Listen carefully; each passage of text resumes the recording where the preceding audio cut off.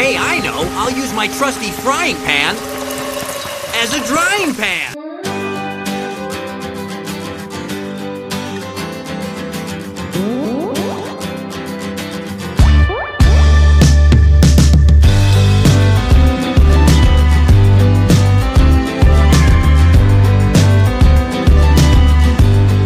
All right, everyone. Welcome to Out of the Drying Pan. This is a Pokemon The Series podcast, where each week we're going to be watching 3 episodes of the Pokemon series and discussing them from our now adult perspectives. And just a heads up, this podcast is rated M for mature, but it's also rated I for immature. And I'm your host, Jacob, with my co-host, Austin. Can you hear my voice? Echo, echo, echo, echo. That's a nice echo. Echo. Echo, echo. And speaking of echo, we have another co-host, and her name is Alex. Say hello, Alex. Hello, everyone. Good to be here for another episode. Another episode. And hopefully we hear without the voice echoes. Could you imagine if there was like 5 of you, Austin, and how much fun that would be? Would it? It would be so much fun. I don't think we stop at 5. I think we keep going. I want 10 Austins. Exponential Austin. Okay, this is going to give me an existential crisis. Because am I the original Austin, or is my consciousness spread out amongst 10 Austins? You would love My Hero Academia. Okay. Because there's a... I'm just wondering, if one of the 10 Austins is killed, do I lose a tenth of my being? Yes, if the original was killed, the rest of them die. Okay. That's So we're not going by multiple man rules. No, this is anime rules we're going by here, because we're talking about anime. Okay. If the original dies, copies disperse and cease to exist. Okay, that's really dangerous. You're 10 times more likely to be killed. Exactly. I don't like that. Yeah, but if the copy was killed, then you would still be fine. Yeah, you'd be fine.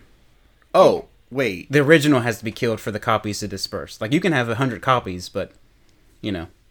This is like some Naruto shadow clone BS. Yep. It's the My Hero Academia with the one of the bad guys' names is Split, and he splits himself continuously to make life easier, to do chores and stuff.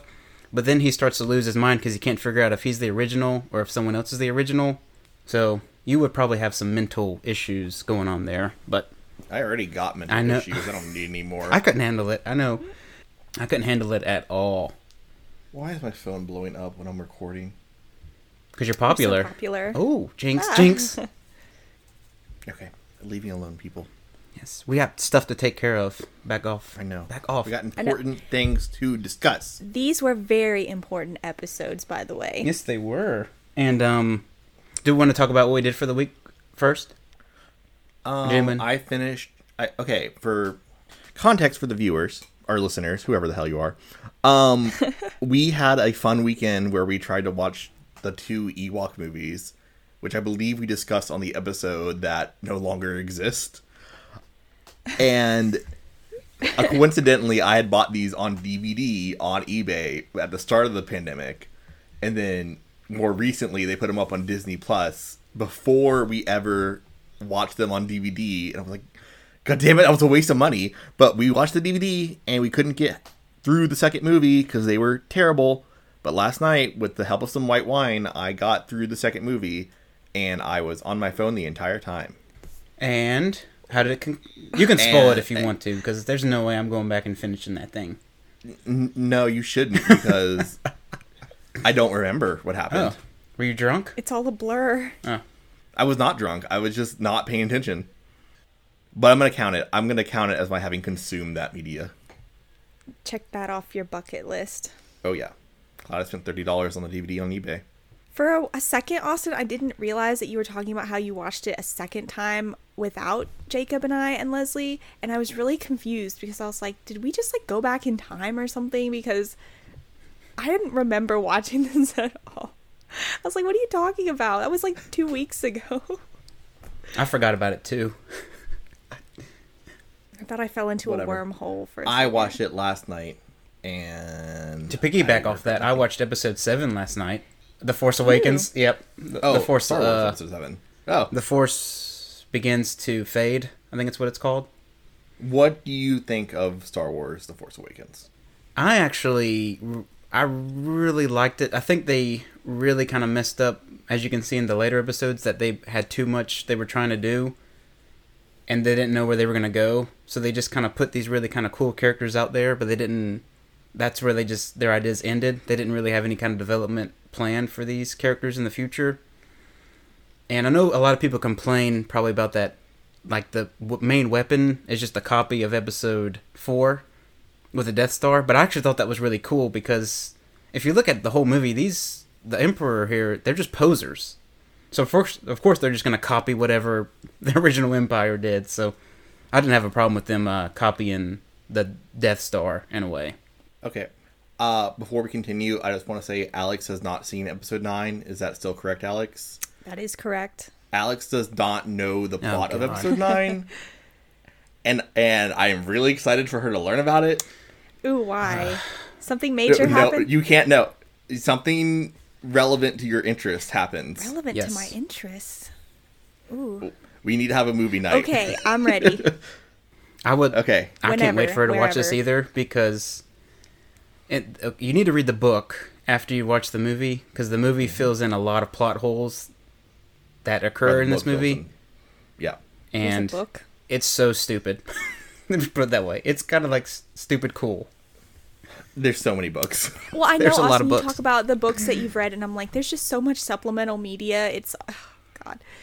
How do people have the time? I'm slowly making my way through Legends. I just got to the Ewok movies. Well, thank God you're done with that. You're 20th No, of the way next there. is the Ewoks cartoon. Wait, what? There's 22 Ewok movies? No, I said next is the Ewoks cartoon. I'm talking about Legends. He's like a 20th of the way through Legends. Oh, okay. There's so much. Oh my god, I could not handle 22 Ewok movies.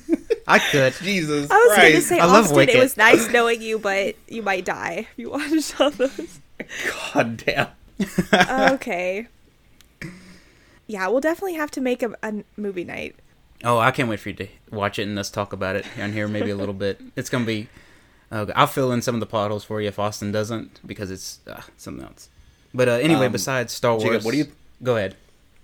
I was going to say, what do you think of Last Jedi? Because we might gain or lose some listeners from our opinions Oh, I on that know. divisive movie. Because it's my favorite Star Wars movie. Suck it. You think so? You think it's your favorite? I mean, I think Empire Strikes Back is the best Yes. movie. Yeah, okay. I think The Last Jedi is Empire Strikes Back reimagined, and it's my personal favorite. So you love the... Okay, so The Last Jedi is like your favorite on par with Empire Strikes Back? Yeah. Okay. I didn't have that many issues with The Last Jedi.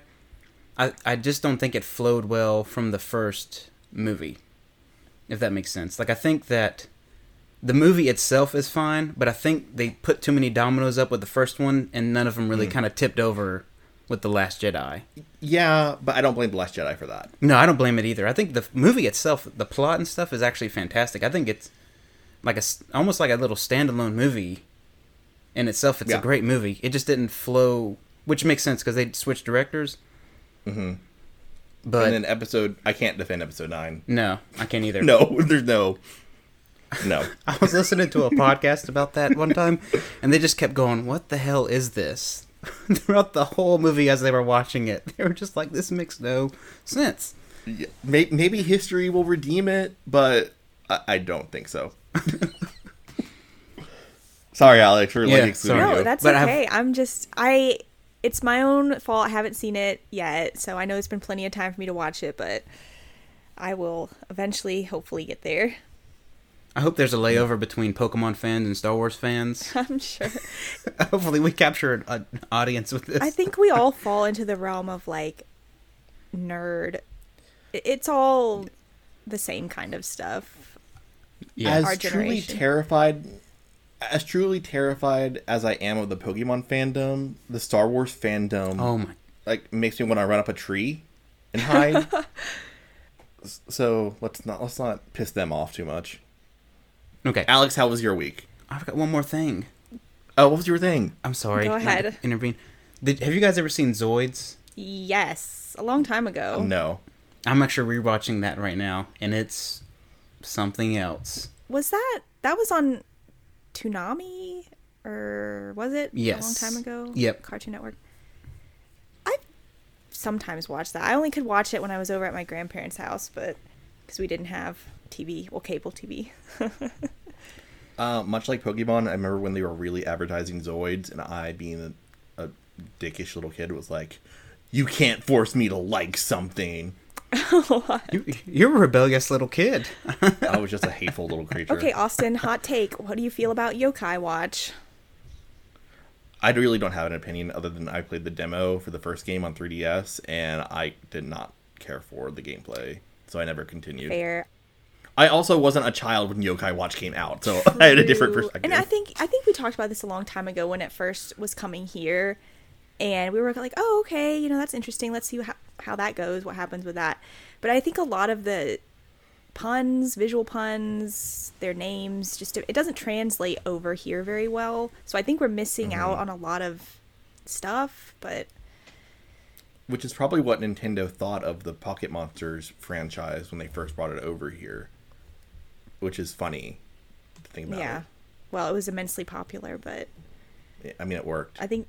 It was no Yokai Watch. Yeah, I think a lot of just the Yokai Watch monsters and things, it's just lost on the American audience. I just don't like the art Yokai design. is definitely a Japanese thing with the culture and the stories that used to tell about the yokai, and it just...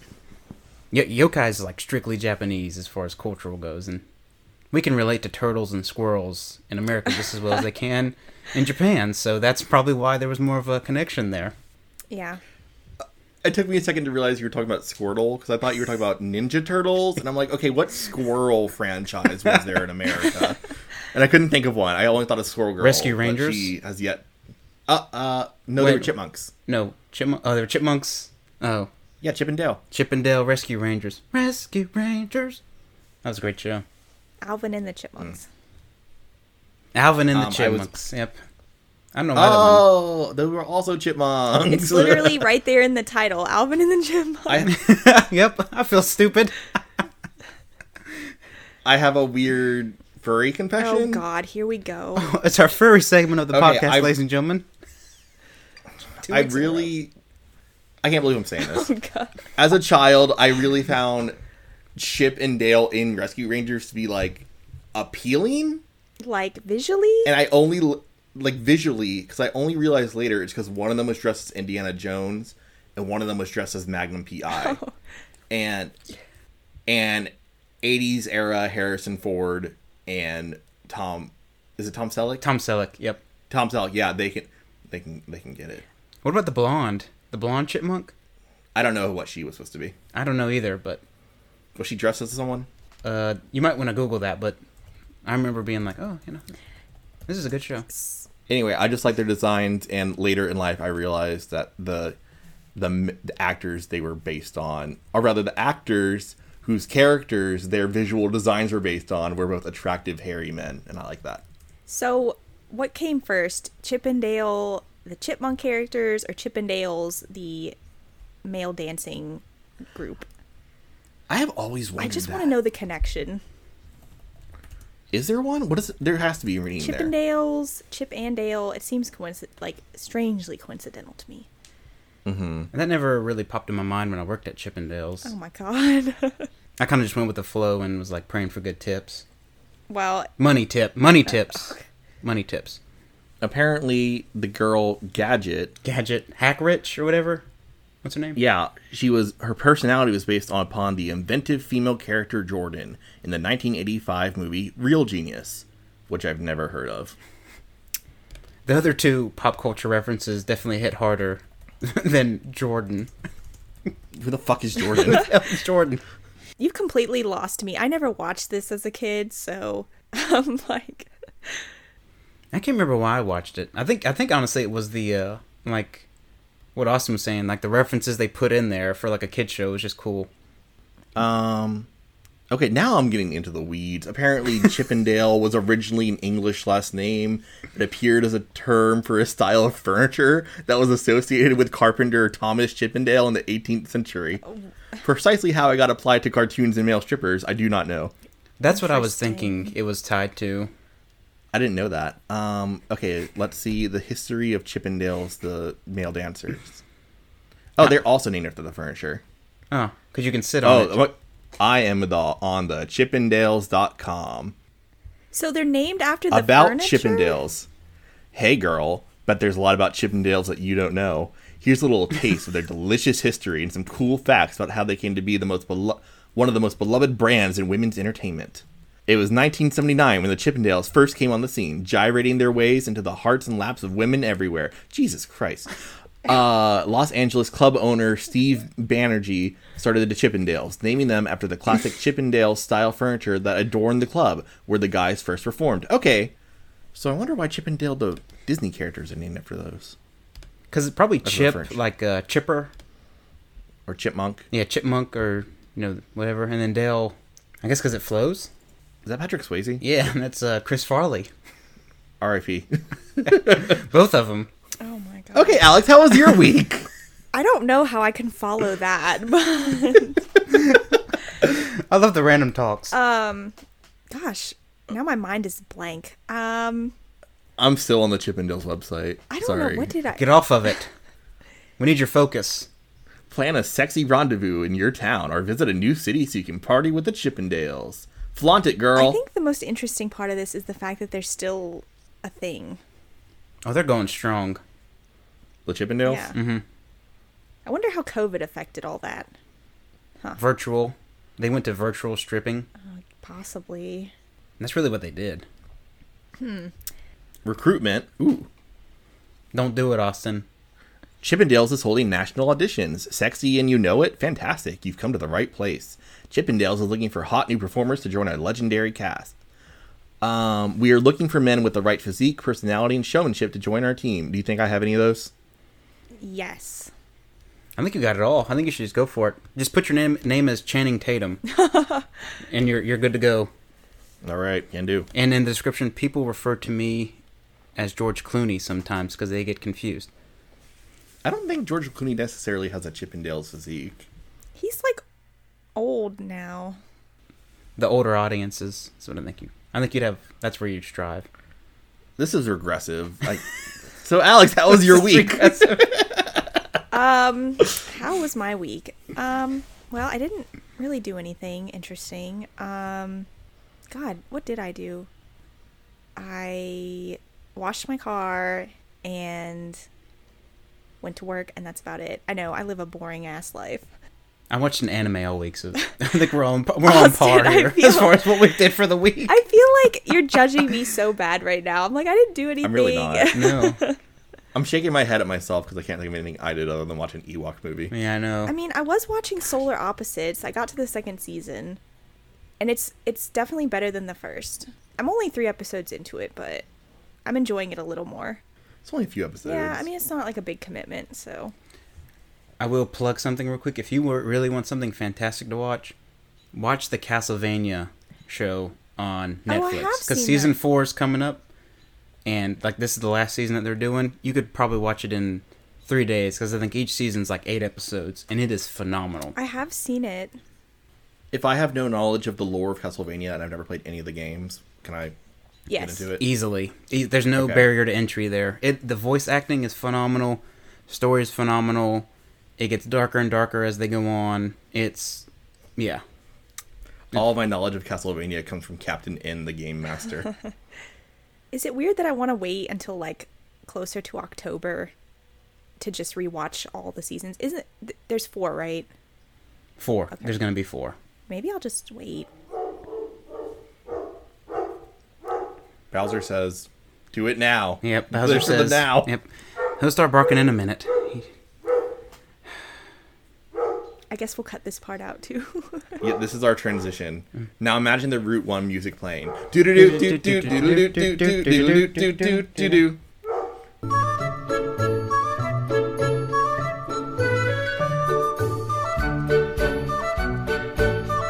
Alright, so now we're going to begin to our episode summary challenge, where we give a quick summary of one of the episodes. And the catch to this is we only have 30 seconds to complete the summary. Can we do it? Probably not. But hey, we're going to try anyway. What's the verdict, Austin? The verdict is I accidentally entered a spam website and nearly got malware on my computer. Whoops. You need web root. Doo-doo. Okay. The first episode, because I've lost track of how many episodes there are now. The Bulbasaur episode is Alex. Yay. The Charmander episode is Austin. The Squirtle episode is Jacob.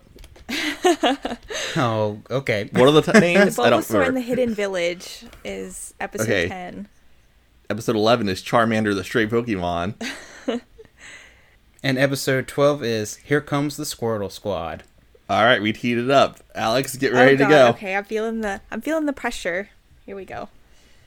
All right, 3, 2, 1, go. Okay, in this episode, Ash and friends are in the forest and they've been lost for quite some time. And then all of a sudden they see an Oddish and Misty and Ash are fighting over who's going to catch it. So then they try to catch it. But then Bulbasaur comes out and they find this village hidden with all these Pokemon in it. Team Rocket attacks and Ash ends up catching Bulbasaur and it comes with them on their adventures. And Bulbasaur's the best. He's number 1. And Brock gets his heart broken for the first time. Done. Hooray. That was good. It was okay. With time left over. I could have talked more about Oddish and Bulbasaur, but Austin was giving me the going. I was like, wrap it up. There was a lot happening in this episode. I'm trying. These are really hard. We need to come up with a system for what happens when we finish before the 30-second mark. I know, I was trying to fill some time in the end. I was like, well... Maybe we should just say, to be continued, and that's the end of Okay. it. Okay. I think I What's should the time start writing out the, actual making a summary that I can read off of, instead of just looking at my notes and, that might You gotta do help it from some- memory. That's the I know. challenge It's- part of it. I know. Oof, I'm trying my best. All right, Austin, you ready? Yeah. Okay, and 3, 2, 1, go. Ash and friends find Charmander sitting on a rock, and they realize that it's probably waiting for someone, so they go to the Pokemon Center, where they find Damien, the evil Australian, who abandoned the Charmander right there on that rock. And so they go back and they get the Charmander in the storm, so it won't die. Then they bring it to Pokemon Center, and they heal it, but it still wants to stay with Damien, and it goes back to the rock. But in the end, Damien comes back for some reason, and Charmander decides to stay with the twerps. But not Brock. He Done. wants to go with Ash. That was great. Do you like that the 10 flash there? Did that help some? That was very convenient. Thank you. Yep. I was just trying to help out. Trying to be a good guy. Trying to do, All right, get ready to go, Jacob, for Squirtle. Here comes the Squirtle Squad. In 3, 2, 1, go. So Ash and friends run across a bunch of crypts wreaking havoc on the town, and they're setting all these traps and stuff. But then the Squirtle Squad finds Team Rocket, and Meowth convinces them to help Team Rocket by convincing them that he owns Jesse and James. And so they steal Ash, Brock, and Misty, put him in a cave. Ash has to go save Pikachu because Squirtle Squad beat him up. He gets some stuff, comes back, sprays Pikachu with some mist. The Squirtle realizes now that Ash is a good guy, and they help him beat Team Rocket. Time. That I was almost got pretty there. I had succinct. one little plot left there for me, but that's about it. Which was... The fire. Oh, yeah. I Wait, forgot what about were that. you I did too. thinking? I did too. I was thinking Ash joining Squirtle. I forgot about the fire. That little part. Should I have said Crips? Wait, so who are the Bloods in this scenario? They're just blue. Aren't the Crips blue? I think so. That's the reason why I said Crips. Okay. Whatever. They are a gang. I mean, They do call them a gang. I can't wait to get into that. All right, let's do Bulbasaur first, because he was number 1. All right, episode 10, Bulbasaur in the Hidden Village. So what are your thoughts on this episode? Anybody want to kick it off? This is the worst of the 3. I agree. Oh, what? Yeah. Bulbasaur is my favorite starter of the 3, but he has the worst episode. Why do you say that? I mean, we do get to know Bulbasaur's personality and all that, but I just didn't care for the conceit of the episode. Because I'm just going to say it. They were like, there's a hidden Pokemon village. No, there's a weird girl living in a log cabin by a tiny little pond. That's not a village. It's a faux Pokemon Center. Yeah. But the Pokemon Center, like, a mile down the road. An actual one, so... You mean the Charmander one? Yeah, it's like a mile down the road, so... Yeah. What's her name? Melanie? Melanie, yeah. Continuing our long streak of hitting the one-off characters. Fuck Melanie. What? Melanie's just like everyone else in Kanto, Melanie's a crazy person. Yeah, she's a lunatic. But we just hate everyone. We do. We're cynical. She sets up these traps that could kill someone. Okay, yeah. That damn bridge. First of all, what was the engineering behind the bridge? Because how did that collapse like that? Second of all, Brock could have easily died falling off of that thing. He fell 300 feet. I actually put that in my notes. He fell at least 300 feet into a jagged, rocky valley. Yes, and then she waits alongside the river for Brock to be washed up so she can save him after she placed him in mortal peril. Yes. Oh, it's not meant to hurt people. Who the fuck is it supposed to hurt? What the hell? Doesn't at one point she say that she sets the traps for trainers to prevent them from coming to this cabin in the woods? So presumably not everyone is as lucky as Brock. So if she's sitting there waiting for people, does that mean she's like waiting for their bodies to just like wash downstream? Yes. What we don't see is the corpses of Melanie's victims strewn throughout the landscape. If you look it up, that's what she actually feeds the Pokemon to heal them. Jesus Christ. But she has committed murder, though. Obviously. She definitely has killed someone. Yes, there have been people die. Because I think there's like, you know the net that they get trapped in? There was no way for them to get out. They would have just sat there. And then... I thought Bulbasaur was laying the traps, actually. I was really stupid. I was like, oh, how's this Bulbasaur laying all these traps? I forgot about Melanie. Well, was he laying the traps or was he just hanging out? He was just hanging out. And he would like see them just be like, Bulbasaur! Yeah. And walk away. And watch people die. I think he was just patrolling around and then just walks away to leave them there. Lordy. Because we got to protect those precious Rattata and Paris and whatever Oddish. else is there. Yes. Little weak-ass Oddish. Speaking of, like, Misty and Ash, just presumably if Brock had not survived and they would just stay there in the tree for the rest of forever. Like, Brock comes over with his giant Bowie knife and cuts them down. And I was like, oh my god, have we ever seen, like, a knife like that? There's a lot of weaponry in these 3 episodes that we can talk about. But, yeah, he's like, his jacket is actually just a survival vest. He has a knife. He has tools to heal Pokemon. He has food. I mean, it's just all there. Very versatile outfit that Brock has on. He has like a picnic table in that basically vest somewhere. And cast iron like cookware. Yeah, and he has like ceramic tea sets and stuff. And like a coffee maker. He's prepared. Anyway, Melanie. I hated Melanie. I hated her fucking voice. Oh no, I don't have the training to be a Pokemon doctor. Then why are you helping him? I don't know why I do stupid impressions that are so bad. I quite enjoy them. Her goddamn outfit with the giant fucking bow on her hair and her like clashing red overalls, and is it her shirt that changes color throughout the episode? Well, she changes because the Pokemon probably, use it on her or something. I didn't know you had such strong feelings about Melanie. I didn't until I watched this episode just last night or 2 nights ago, and Melanie drove me crazy. He's a great judge of character, so if he says Melanie's shit, then she's probably shit. It's true. I mean, Melanie's murdering people. Yeah, she is murdering people, and she doesn't care about it. She's living by herself in like the wilderness, laying traps for people, and then she's like, "Oh well, I guess you got caught in them. They worked." I guess you lived. It's okay. Okay, the real question here is why the hell Misty wanted to catch an Oddish in the first place. That was my question. I mean, Oddish is cute. But she's a water type specialist. But they found it next to the water, and water's your specialty. No, she said she was going to catch it for Ash.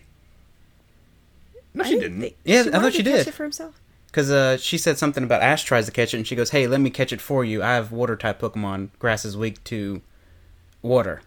And so she's like, let me weaken it for you. I think that you are thinking about the Charmander episode. Oh, yeah. No, I thought like in this one she says, hey, grass is...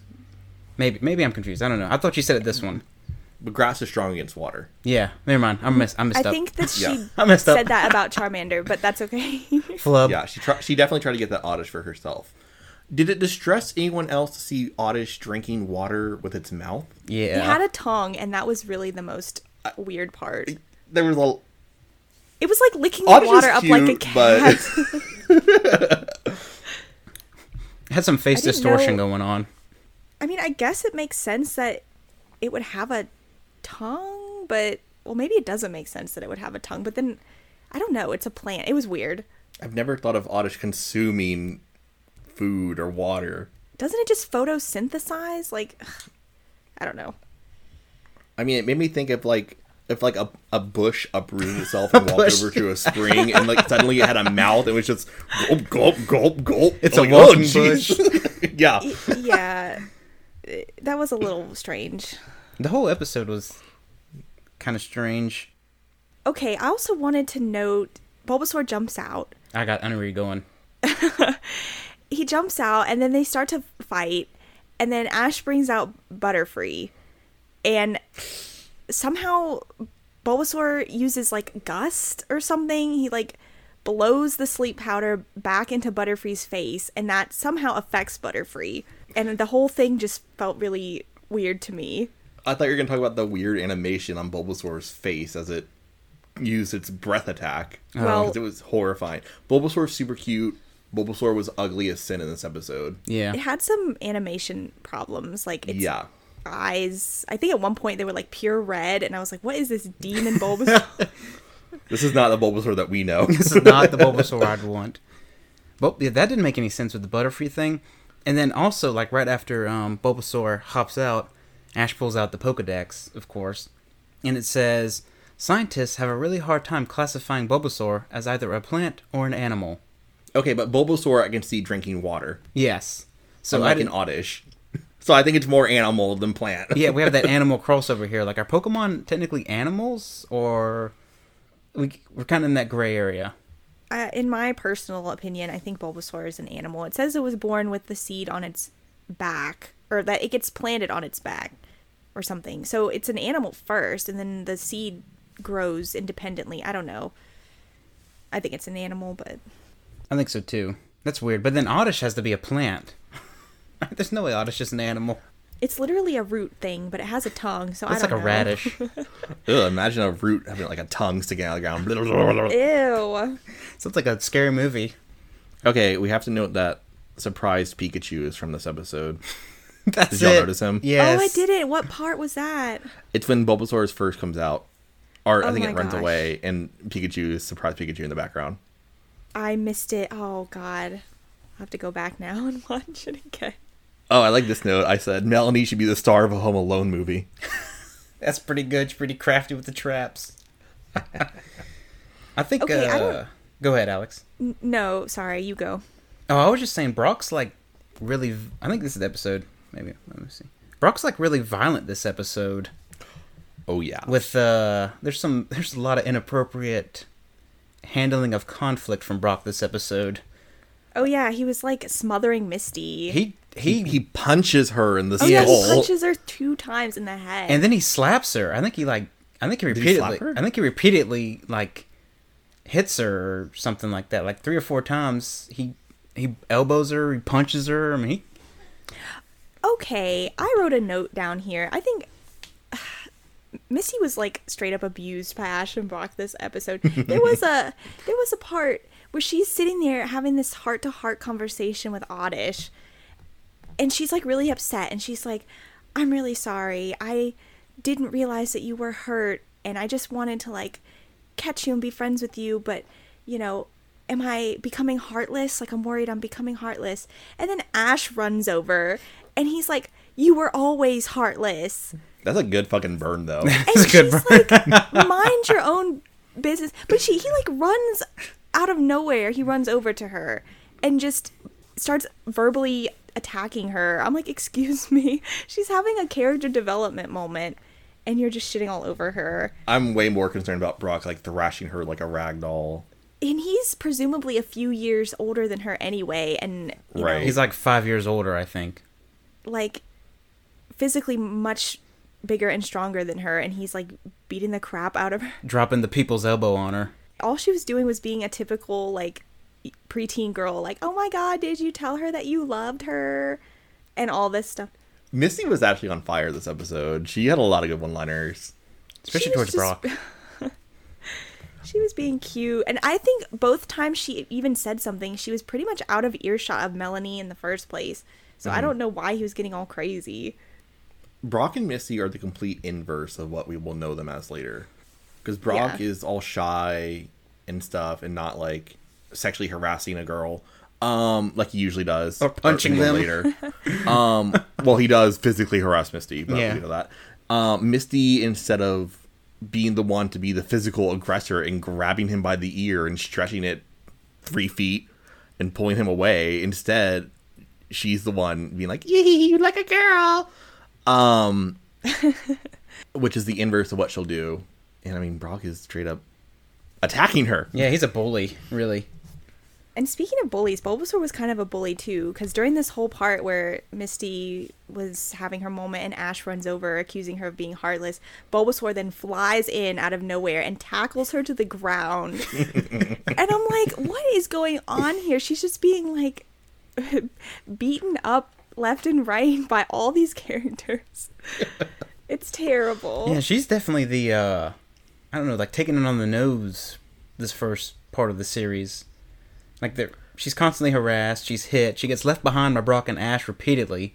Like, they just walk off and expect her to just trail behind, you know, like, come with us, you got nowhere else to go. Okay, let's not forget that Misty herself is also physically attacking people, because is it the next episode that she kicks Brock in the face? Oh, well, yeah, yes. she does. So also, continuing on in, like, uncharacteristic traits of the characters, Ash, he's still having his little tantrums. Like, I think early on, when Bulbasaur gets away, he's like, "Oh, it's not fair, I want it," and he's like stamping his foot. Oh, that was he cute. didn't catch Bulbasaur. Yeah. I'm like, Ash is being a little jerk. And those eyes. I really like them being little brats. I do Being too. little kids. I love them pitching fits and just getting pissed at each other the whole time. It's like, oh, I want it, I does want make it. sense. I mean, they're young children who don't know, you know, which way is up half the time, but... Let me see. Oh, Team Rocket this episode makes an appearance. I hated Team Rocket in this episode too. I did too. They're kind of... Okay, Yeah. they were fine when they were falling into Melanie's murder traps. That was funny, and they're jealous that of was her. fun, They're yeah. like, well, look at her. She knows how to set traps, and they're like getting pissed at themselves. But I hate their weird... They called it a floating stadium. Okay, I had the same note. I said, what was that stadium thing even supposed to be? What is it? And it's like enormous. It is It's huge. A UFO. I'm like, is it hollow on the inside? I mean, a hose comes out of it. I thought it was like, a what is bounce it supposed house. I thought it was like a giant bounce house that they found somewhere. And they were like standing on top of it as it flew through the air. Yeah. And Meowth says something like, "Don't forget, I put the balloons on it," or something. And I'm like, what is this thing even supposed to be? It was just really out of place for the scale of this episode. I feel like they could have achieved the same effect with just like a The cage Meowth or balloon. something, or a balloon. Yeah, whatever. Yeah, that was, they were something else with that stadium. I was like, this is stupid. Anyway, okay, Melanie. adding on to my Melanie. Yes, I got to go there Those too. Pokemon, I mean, they all looked fine. None of them looked like they had any injuries or suffering or anything debilitating going on. But then she says it. She's like, yeah, I just healed them and they don't want to leave. I can't get rid of them. She wants to get rid of them. She's like, they need to go. Take this Bulbasaur. Get it out. I'm sick of them being safe. I want them to get hurt again. It's too safe here for them. They need to go. That's exactly what she says. She goes, it's too safe here. They won't grow strong unless they fight. I got that. You brought them there. I don't know. Seems like she just wanted to get rid of her responsibility. Where is she finding these Pokemon anyway? Bulbasaur Living brings by them. herself. Like, okay. They fall into her traps and are injured and she There's nurse them to health. There's 2 nets. Okay, there's 2 nets, and one of them has a Pokemon in it, and one has a trainer in it. She frees the one with the Pokemon in it, and lets the trainer just sit up there and rot until, goes by. Because that's where The she's real at. question is, when she found Brock, why didn't she just, like, kick him in the face and let him drown instead of saving him? What's that movie with Kathy Bates? And she Misery. I was expecting like a Misery moment, like they walk in on Brock and he's tied to the bed in her cabin, and she's just like, Whoa. Whoa, boy. yeah, I wanted to go there. That's where I wanted this to go. But So- it's kids' cartoon, so no. Anyone have any last thoughts on the Bulbasaur episode? Because I don't think we have much to say about it. I do have one thing, but I wanted to save it for the standout quotes. Okay, great. I have so many quotes from this episode. Oh my gosh. So we're on for our quote of the episode. It is Austin, Alex, Jacob. So I go first. Oh God, Oh, damn it. I'm last. Oh, please don't take the one I was gonna say. Okay, I have 2 Misty quotes. Well, okay, I'm not gonna do the Ash quote that you're thinking of. I'm sure. Oh, I know. You know what it's gonna be. You know. Okay, I'm gonna give a line to Misty. I'll take one line for Misty and I'll say her others later. The first one is Ash says, "Who says we're lost?" And Misty's response is, "Listen, genius, if you don't know where you are or where you're going, that means you're lost." That's pretty good. All right, my Alex. I love the bickering in this episode. Like, Ash and Misty have a good dynamic. She claps back sometimes, but I know you know the quote I'm gonna pick, and it's when they're in the tree and Ash is like, "Gee, I wonder what happened to Brock. Maybe the river carried him far away, all the way to the ocean. Then some pirates spotted him and brought him aboard their ship, and one of the pirates has a wooden leg." And then Misty's like, "You have a crazy imagination." And then Ash kind of looks at her a little, like, shady like, and he's like, "And then came the storm." It gets me every time. I love it so much. I love That's a that classic Ash moment. That was the highlight of all the episodes we've watched so far for me. That was pretty Is good. that the episode title? Then came a storm. Came Then came the storm. I love it. Then Brock says, "Ahoy!" Oh my god, could you imagine if we had a spin-off where Brock became a pirate? Like on the Orange Islands, you just see him go by on a ship with crossbones. He's like, Oh my gosh. That was the highlight for me. all right. I think my quote is I think Misty throws out Starmie or something like that, and for a battle or something. I can't remember what it is, what she's doing, but she goes, "Yeah, that's the way to spray." And that's my. Is that when she was fighting Oddish at the beginning? Yeah, and she goes, "Yeah, that's the way to I missed spray." that. It's just such a weird thing to say for. Like she Poor goes, Okay, Starmie. I have- God, it's... I have Sorry, more go Misty on. quotes. When Misty falls in the hole and Ash says, That's gonna happen every episode. I know. Ash says, "Wow, how'd you get down there?" And Misty says, "I fell down. How else?" When Misty's having her confession to Oddish, she says, "Melanie told me your old trainer got rid of you. Was it really because they thought you were too weak?" Like, kicking that damn thing when it's down. Yeah. All right, that's mean- all I got. To be fair, Oddish was sort of responsible for Misty getting her butt kicked this episode by Yeah, multiple Bulbasaur. times. I have an Ash quote. That's when Pidgeotto comes in and I think he blows Team Rocket away. And then they get done and Ash just goes, "God, I just had the wind knocked out of me." Mm-hmm. They're on fire with these puns They are. in these It's early great. episodes. I left more as an adult than as a child watching these. You know, whatever poor person working for 4 kids doesn't have any context for any of this nonsense. They're just like, "I'm just going to put in as many puns as I possibly can." It's certainly entertaining. All right. Now let's talk about our most valuable player and our least valuable player. Austin, what's the what you got with the randomizer? Jacob, Alex, Austin. Oh, yes. Yes. So my MVP is going to be Bulbasaur. Because I know he may seem a little weird at times with his animation and may seem crazy, but I think it's really cool how he was out there trying to protect the Pokemon if they were weak, and I don't know, just risking his life to make sure that every Pokemon was safe in that forest. And I really appreciate him. And I'm not going to choose the LVP that someone else is going to pick, so I'm going to choose a different one. And my LVP is going to be Brock. Because Brock was really kind of a dick this episode. The way he hit Misty, and then he kept trying to hit on Melanie the whole time, and she kept rejecting him, and he kept coming like just a little bit further each time. He's like, "You know, I'd love to stay here. I mean, this is really great." Which also shows he's really quick to ditch Ash and Misty. He doesn't really care about them, which means he's also a dick for that. Which he will do. Yes, he will do that. And so that's my MVP and LVP. Okay, so I guess the MVP that I picked for this episode was Misty. Because it was her battle initially with Oddish that ultimately set off this whole domino effect of Ash getting Bulbasaur, and Bulbasaur is really great. And it's also my favorite starter, so I was like, okay, I have to thank Misty for kind of setting this in motion, but I really felt bad for her too because she got just beat like all to hell this episode, and she really didn't do anything wrong. I don't know why they were like being so mean to her, but.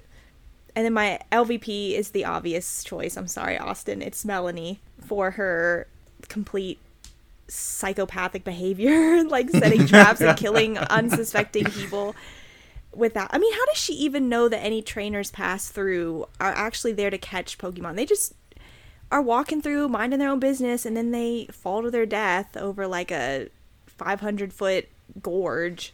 It's straight out of a horror movie is where they get it from. It's like, Wrong Direction 5, Melanie Strikes, or, or something like that. I mean, Team Rocket were looking for the quote-unquote village. Oh, that's true, so too. Maybe Melanie needs to stop with those traps and just be like, post like a signpost or something saying like, there's not a village, I'm just taking care of some sick Caterpies, go on your way, you're fine, don't attack me with a giant stadium. Or... to add a more sinister perspective to this, what if Melanie's the one that's perpetuating the myth of a village to lure people in? That's great. And then killing them. I love that so much. I want that to be canon. Okay, all the characters that they say they're gonna see again, Samurai, Joe, Their village. Seymour, they're ended up in Melanie's traps. They go to the village. Well, can we make that a verb? Like, what happened to that They character? villaged. They got villaged. I'm serious. Like, what if she's out there spreading rumors of this village? Like, come and rest your tired bones. You've been walking in the forest for weeks. Come and just relax on our, peaceful forest village. And people are like, oh, that sounds really great. And then they try to go there, and then she's straight up murdering them. Honestly, take Melanie's irritating voice and take her terrible clothing. She's straight up a villain in a horror movie. Yes, exactly. Completely unchanged. She's that creepy old lady that, like, she's Jason's mom from the first one. Oh, come to this camp. We're gonna have a lot of fun. There's a lake. It's called Crystal. Oh my god! Yes, and then it's Friday the 13th. It just clicked. This I'm telling episode you. is the original Friday the 13th with Jason's mom killing the kids because they try to help her out. This The is it. twerps are so lucky they got away Yep, with it. They are so. They almost died. She puts on this sweet, innocent, like, Yep. forest girl act. Like, I'm just here to help the sick Pokemon. I'm here to help you. Do you want some help, Yeah. little boy and girls? Okay, Don't y'all fucking fall for it. y'all are gonna be shocked by my MVP. Ooh, okay. It's Melanie. Oh my god. For one reason only. Now I really have an appreciation for her because of our discussion of her. Okay. But she insisted that Bulbasaur go with Ash, and I thank her for that, because otherwise we would not have had Bulbasaur. So we owe her a debt of gratitude. First, for not murdering Brock in his sleep, and second, for also letting Bulbasaur escape from his dark, dark past. My LVP is going to be the one who I always pick, which is Starmie. Oh, poor Starmie. Way to Starmie. spray, Austin. Way to spray. Yeah, first for that line, because that was horrible. At least you didn't say way to squirt. Starmie's not the one that said that line, in all fairness, but True, but Starmie doesn't have a face, so it can't say anything. it got its gem handed to it again, but Yeah, that's why it loses yet again. It actually was doing pretty good at first when it was beating Oddish. Then Bulbasaur came and hit it down in one hit. So even though Bulbasaur's awesome, Starmie loses for me yet again. It could beat a Radish, but not actual Pokemon. Starmie just exists to be suffer. destroyed. It kind of is weird that she has Staryu and Starmie anyway. Mm-hmm. Like, just stick with Staryu and Goldeen and the later Pokemon that she gets, but I mean, that's what happens. I know, I think they realize She's gonna it. abandon Starmie. I know, they realize it later. I mean, it's just not... They did a really weird thing where they like had the evolutionary forms kind of weaker than like the base forms. It's bizarre. Yeah, and the Especially first- since Starmie could have been cool. Could have been like using like attacks, like Thunderbolt. Yeah, Psychic. See, that would have been cool for Misty to have a water Pokemon that could do other stuff. yeah. But nope. That would be too OP, and they couldn't give the girl character that much power. That's probably it. There we go. All right, ready to move on to the what's this next one called? Charmander, the stray Pokemon. This one was your favorite, wasn't it, Austin? Oh, yeah. How'd you know that? You said it. Oh, I did? Yeah, you did. Earlier. Oh, I don't know what I'm saying half the time. I don't either. I'll just blurb. This is easily the best of the three. So you want to kick it off? Jacob disagrees. I think it's definitely the most emotional. Fair. I live for the drama. There was certainly a lot in this episode. I put some, I can't remember why I put this, so y'all refresh my memory because you have a better memory than I do. I put this is a really violent cartoon. Because Wait, Charmander why? was dying? Maybe Dying? so. Did someone get hit at the beginning? I can't remember why I put this. Misty kicked Brock in the face. Maybe that's Yes, why. Yeah, that's it. I put they are lost again. Go figure. And this is a really violent. I put violet in my notes, but I meant to say violent cartoon. It is an Indigo League. There you go. Ah. Oh. Okay, can I just say that Misty makes the comment at the very beginning where she's like, we've been stuck in this forest looking for Vermilion City for 10 whole days. So They've been in the since, forest.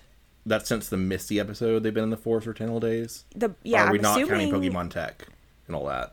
I would assume no. I would assume since well, they were lost at the beginning of the Bulbasaur episode, so maybe that was like a day or two that they were like wandering around. So it's at least been, 7 or 8 more days of them wandering around.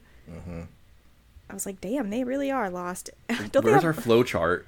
Well, they're really lost because Ash says, let's go to Route 24 to go to Vermilion City. Route 24, as we know, does not go to Vermilion City. It goes to Bill's little house. Yeah. Bill So they're Nye. going north when they should be going south. And No then- wonder they're fucking lost. Well, Jesus. there's actually a joke to that they do. And they talk about how they have a compass, and the compass always points north in one of the episodes. So I think that's how they're getting mixed up. Because they're going So- north instead of south. Yeah. No one knows how to read a compass then. Yes, no one knows how to read compass. In all fairness, I would expect a bunch of children to get lost in the woods. So, how many, kind of going and continuing the theme of, dying Pokemon trainers, how many young trainers do you think actually do die, wandering around the wilderness? Just I think they pass out Yeah, when they they black lose a out. battle, and they wake up in the Pokemon Center. And they lose How- money. Oh, yeah. Because there's no free health care. So, are there, Abras patrolling every route, coming across knocked out trainers and then just teleporting them to save I like to think Maybe. it's like the Truman Show. There's just video cameras everywhere, and everyone's just watching these kids go through the forest and watch their misadventures, and it's like entertainment for the adults, but actually adversity for the children. That's very Hunger Games. Yeah. Very Hunger Games. I can't whistle. Yeah. But, you know. Jesus. Okay, let's get into the Charmander vault. Charmander's so cute. Oh my god, it's adorable. Charmander's great. That's my favorite starter. Oh, really? I mean, I see from the anime why Charmander was the most popular one, because it's the cutest being depicted. Mm-hmm. And it has the saddest story.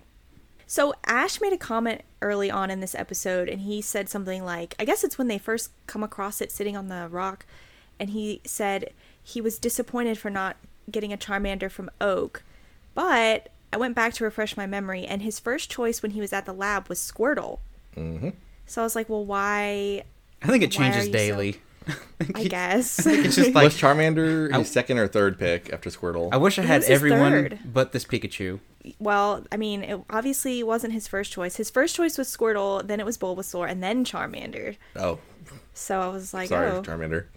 poor Charmander, third place there, but Okay, if we take a Charmander, because the theme of this episode is Charmander's tail flame going out.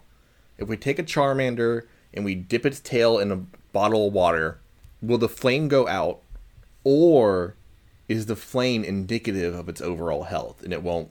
It's not like you put out the flame and it dies. It's the flame is a symbol of how Charmander's doing. Water, I think if you dunked its tail in water, it would die. Okay. Because I don't think, maybe they were just ignorant, but they really try to cover its tail when it's raining to make sure that the water didn't, put it out. So I think maybe if you put it in the water, I think that would kill it. I'm inclined to agree just because Charmander was actively trying to shield its own tail With a leaf. with a leaf from the rain. So, yes, I think that apparently even naturally occurring water can kill it. Okay. Also, dick trainers can kill Charmander too, so. Damien. Oh, God. That's a Damien's fitting a name. classic. Damien's a classic character. So there was one part in this, and I thought it sounded strange, so I went back and actually looked this up. But when they're sitting in the Pokemon Center and Damien's there with his, like, gang or posse of other jerk kids, he said that Charmander could not beat the weakest opponents. He just said weakest opponents. And then Brock is over there separate, talking with Ash and Misty, and says something like, it may be weak against water Pokemon, but if a trainer works hard with it, it can be strong. So I was like, well, why the hell did he just start talking about water type Pokemon? That wasn't even mentioned. But apparently in the original Japanese version, Damien says it lost to a Poliwag. Oh. And that is why he mentions specifically water types. And because it made no sense to me. I was like, what? So I don't know why they changed that. That's awesome. Good research. That's interesting. Good trivia. I didn't know that. Awesome. Yeah, because I was like, this doesn't make any sense. Like, why is he specifically calling out water types? I mean, yes, fire types are weak, but yeah, apparently that was the reason. That's interesting. Lost to a Poliwag. I really like the dynamic of the twerps getting to kind of like a fight with Damien's posse and Nurse Joy having to break it up. It was saying like, you know the rules. You can't, no fighting for personal grudges or something like that. And I thought that was really neat.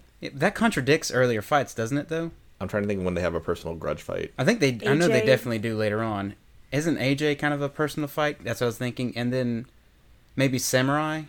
Because Samurai doesn't say, like, hey, Ash, your Pokemon is weak, or I think your Pokemon are weak. He says, Ash, you're weak.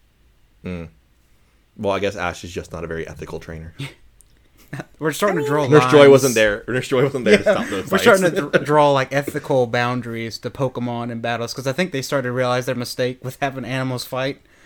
so maybe they're trying to draw some barrier here about, like, oh, okay. I would argue we're already kind of there because I've already figured out it's better. Okay, in a world where these creatures appear to have some level of sentience, it makes more sense for Ash to have a personal connection to these Pokemon before they voluntarily elect to join him. Yeah. So we're kind of getting that as of now, and I like that way a lot better because I think it makes more sense. Because you're going to be with this thing for the rest of its life, essentially. So it makes sense to have kind of like an adoption more than a taking it from its natural environment kind of situation. I guess that's why Team Rocket's always portrayed as the bad people. They just steal Pokemon and then make them fight. Or I guess that's the reason, like, we go back to AJ and they were talking about how the Pokemon willingly go along with his abusive methods because they want to. Maybe they kind of slice that up for the anime, or the US version at least. I don't know. It's probably the same way in the Japanese. But that is a good point about the Pokemon willingly fight. I guess they really have to push that just to make it safe. Right. And presumably you can't force them to do anything they don't want to do. Yeah. And they do show that with Pikachu, too, refusing a battle, and then Ash doesn't, like, throw him in. Ash goes, oh, you're letting me down, Pikachu, and then just chooses another Pokemon. He did it again in this episode. Yeah. When they thought the giant rock was a creature. Yeah, Pokemon. Pikachu punks out. He's like, this Damn, looks Pikachu. like a giant Pokemon. Pikachu, do something. And Pikachu's like, nah. No. All right, I'm going to head out. Can I... The main gripe that I had with this episode, this is my biggest point I wanted to make. The fact that this entire episode, the focus was on Brock. Mm-hmm. And how much Brock cared about this Charmander. He did the most for this Charmander. He physically, inserted himself into that, posse of people, grabbed Damien by the collar, He was very invested in this Charmander. And then at the end, he was just like, you can have it, Ash. And I was so upset. And Ash himself is like, why? Yeah, like... Yeah, you care about it. The entire time, like, Brock is sitting there thinking about it. We had this whole montage of him, like, wistfully staring out the window, like, hang on, Charmander, like, all this stuff. And then he just gives it up, like... That's a weird decision to make. Why do that? It bothers me so much. And you know why I thought it might be the case? I think the writers did not... Well, obviously Ash is the main character. Charmander, and by proxy Charizard, is the most popular. and it would sell the most merchandise. So they probably didn't realize Brock was going to stay around. So they wanted to give it to the character they knew was going to stay consistent. That leads to the question, why have an episode all about Brock in the first place? I don't have a clue. That's a weird decision. Technically, yes. They could have just had Ash be the one who cared so much about Charmander, but... Right.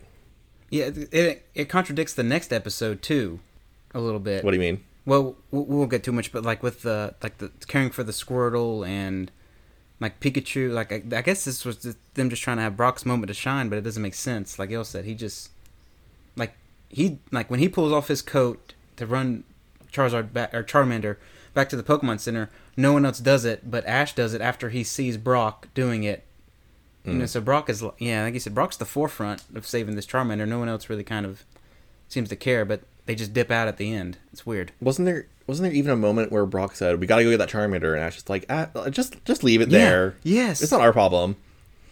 Well, they were. He goes, maybe the trainer. He thinks Damien. He's like, maybe Damien will change his mind or something like that. He throws something like out there, like maybe the trainer, you're right. Maybe the trainer will go back and get it. And Brock's like, no, we're gonna fucking go get this Pokemon. That's what we're gonna do. It just really bugged me. I'm like, it's still my favorite episode, despite that weird part. He just gave it up so easily, and he's like, well, you have it, Ash, and...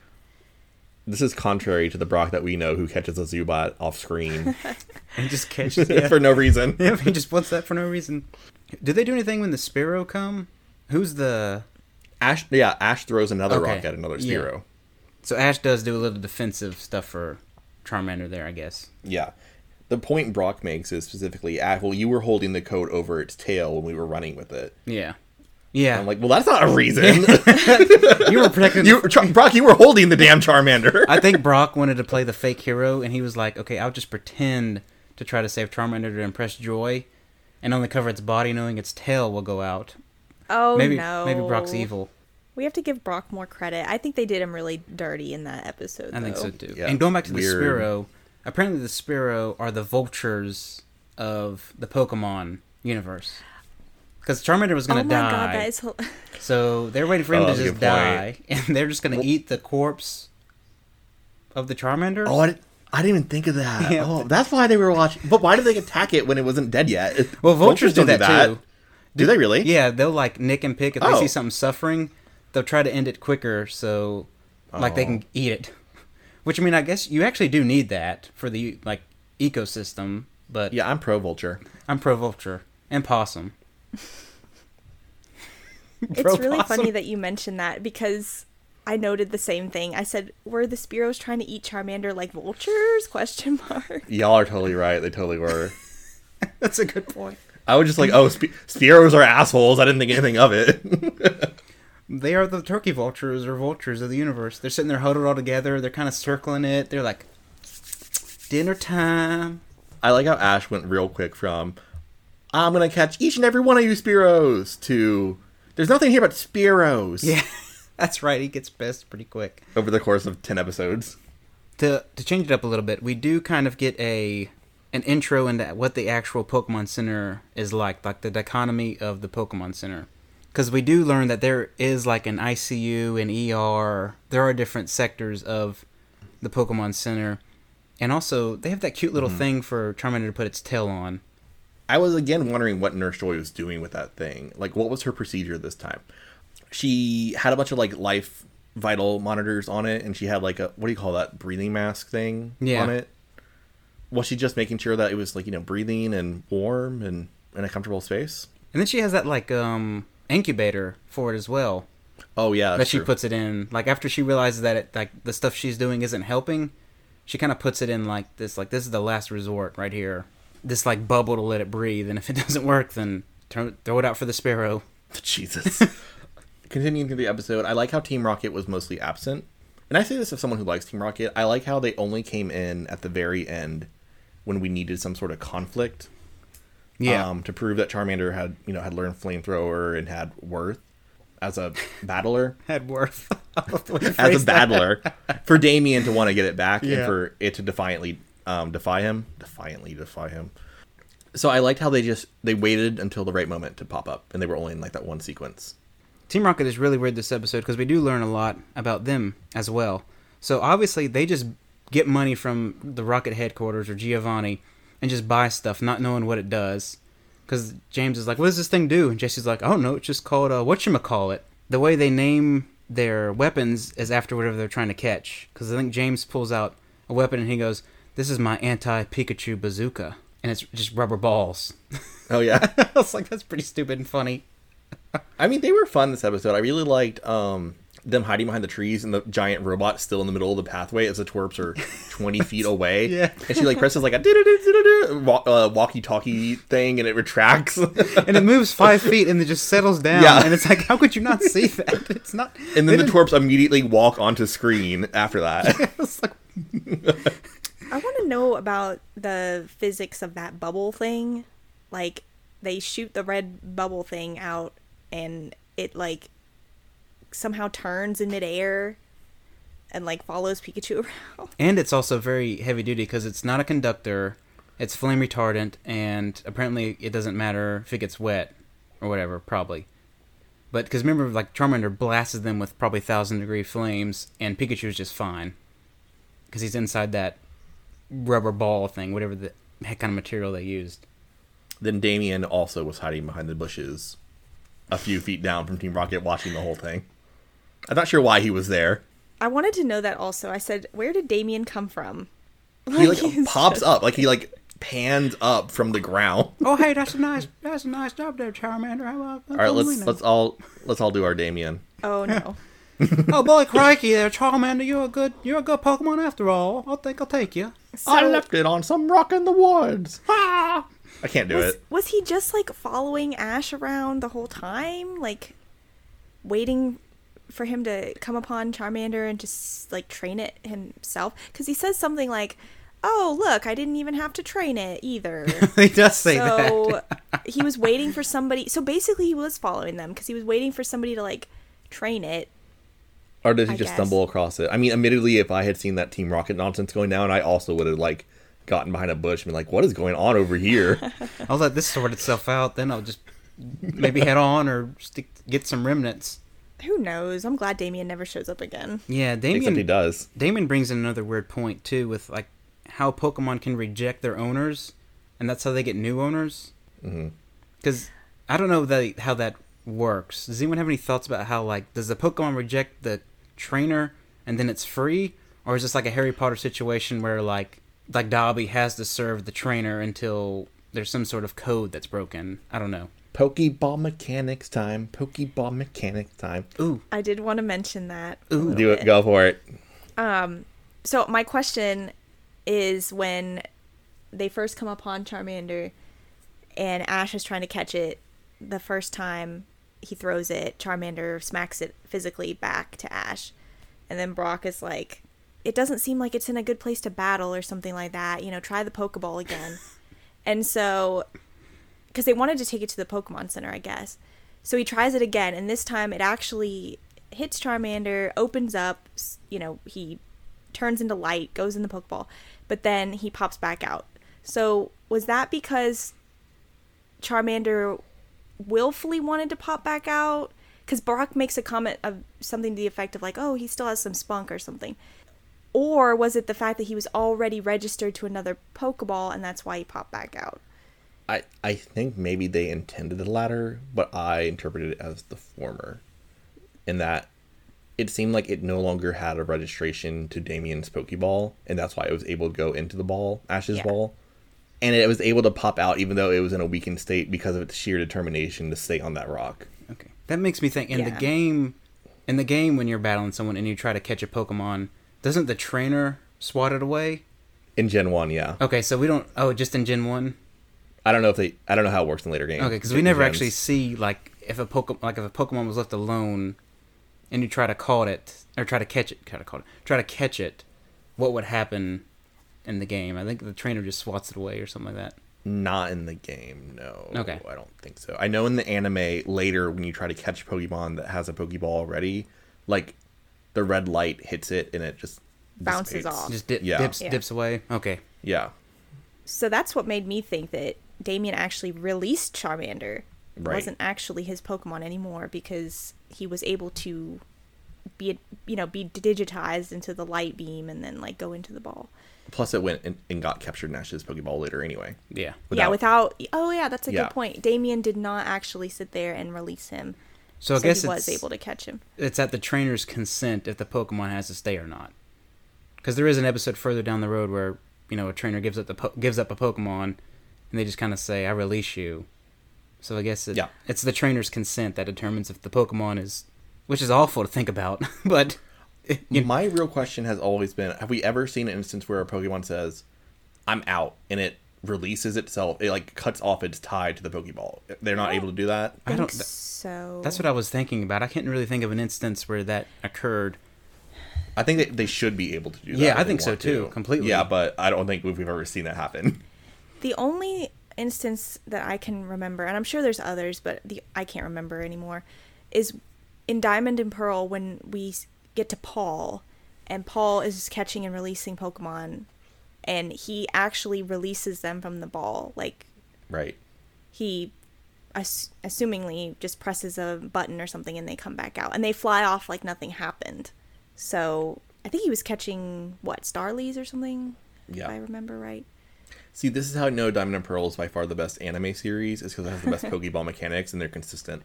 It's definitely both visually and in function. The story is consistent. Yeah. Yes. Which is really appreciated, especially in what we've been in so far. I have a controversial question. Ooh. That's not about this episode. I love to hear it. Go for it. Well, not that controversial. Oh.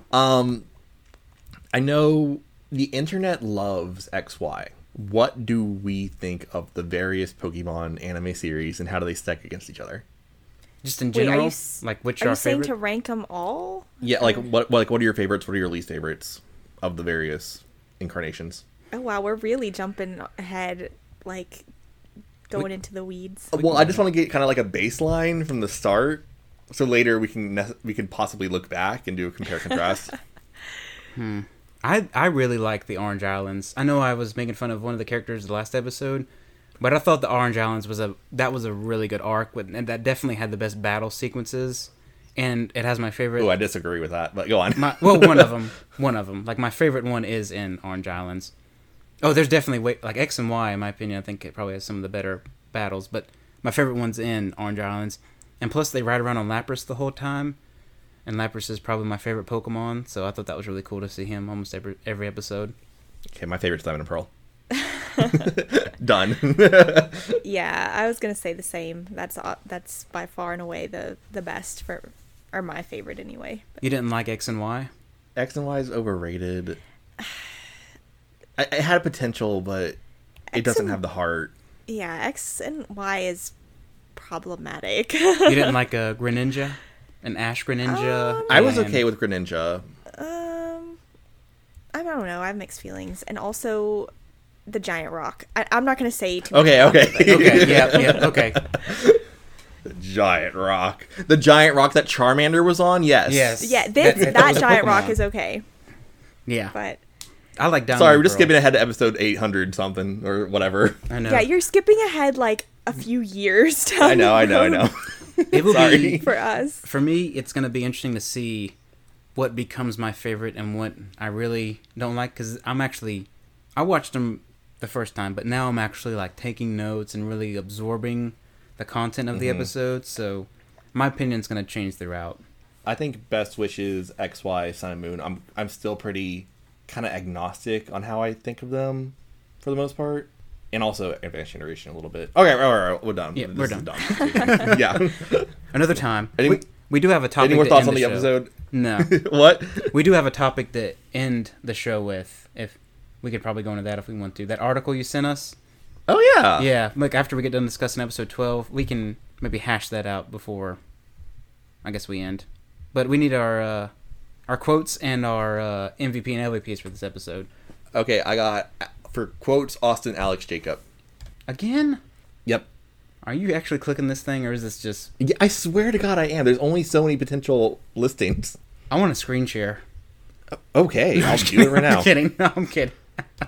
Okay, I have two to choose from, but I think I'm going to choose the funnier one, which is Brock says about Nurse Joy, "She sure is pretty, I've never seen anyone who looks like her. Misty says, what are you talking about? She looks just like all the other Joys. And Ash is like a hesitant, yeah, it's a joyful world.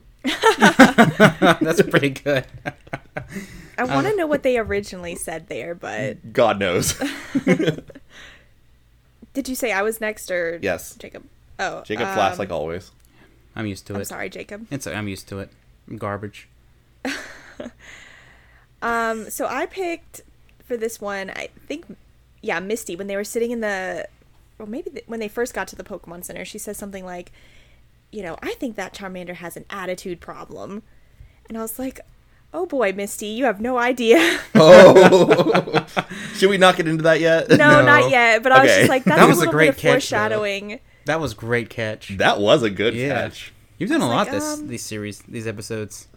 Oh, thank you. But yeah, I was like, you have no idea. Obviously, they could not anticipate what would happen later, but Misty called it. So, all right, I guess it's my turn, and mine's not funny like y'all's or foreshadowing or any cool. Mine's just like when Charmander's laying up in the ER and he's got that little table propped up, keeping his tail burned. It like pans to Brock, and Brock's just like looking at him, and he goes like, "Charmander, please keep your flame burning."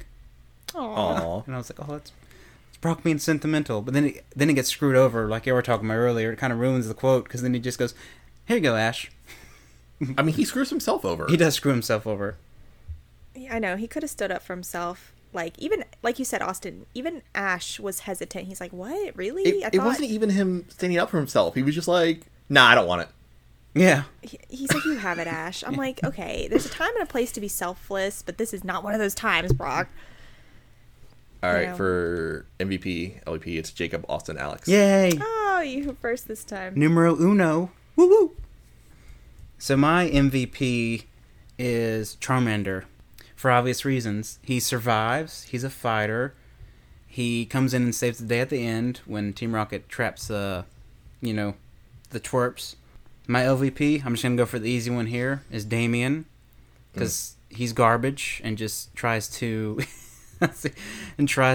he tries to murder his Pokemon. You know, abandonment is an issue and shouldn't be tolerated.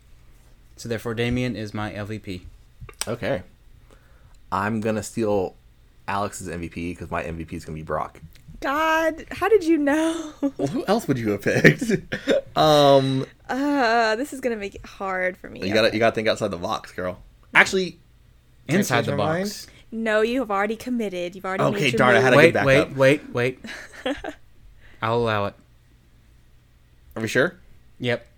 Okay, I'm going to give it to Nurse Joy because she was the real hero this episode. She broke up the fight. I think you stole Alex's again. You did. Damn it. Okay, well, you can have Brock. I know you like him better, Nurse Joy. Okay. Yeah, Nurse Joy, she saved Charmander. She stayed up like in all hours of the night to do so. Good for her. She's good at her job. And She's also a good nurse. Yeah.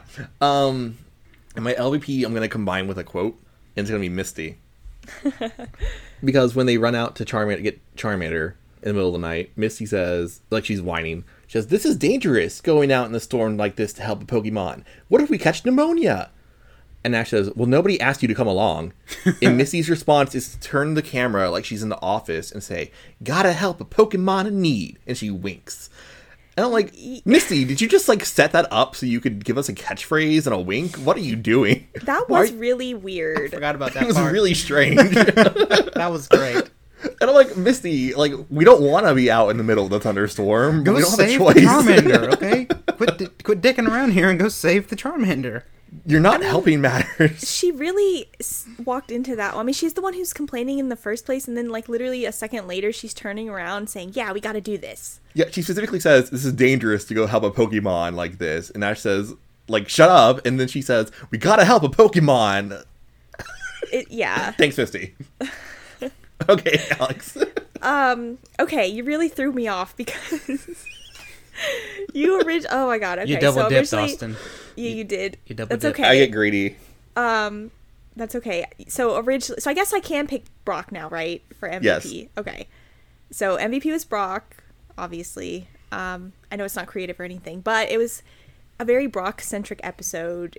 He was the only one, well, he cared about Charmander more than anyone else.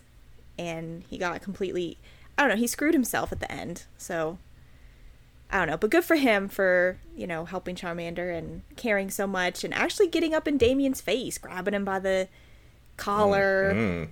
He was about to, I love how he drops Misty for making a little, crack at him, but then just grabs Damien. So I guess that shows their relation, how close Misty and Brock are, maybe. I don't know.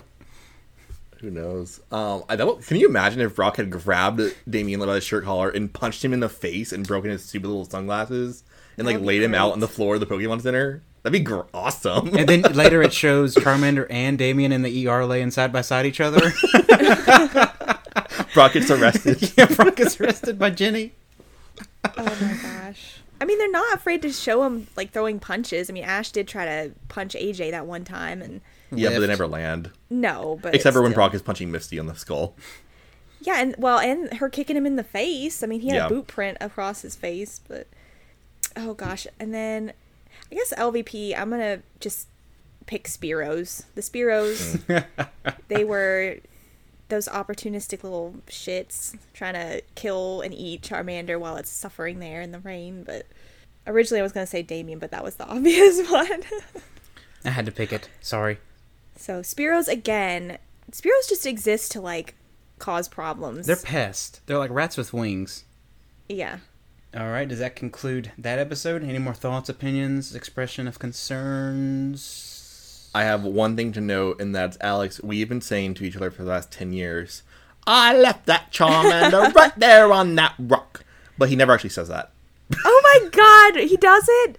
He never says that. We made that up. Oh my god, wait. It's very Luke, I am your father against Star Wars. They don't actually say it.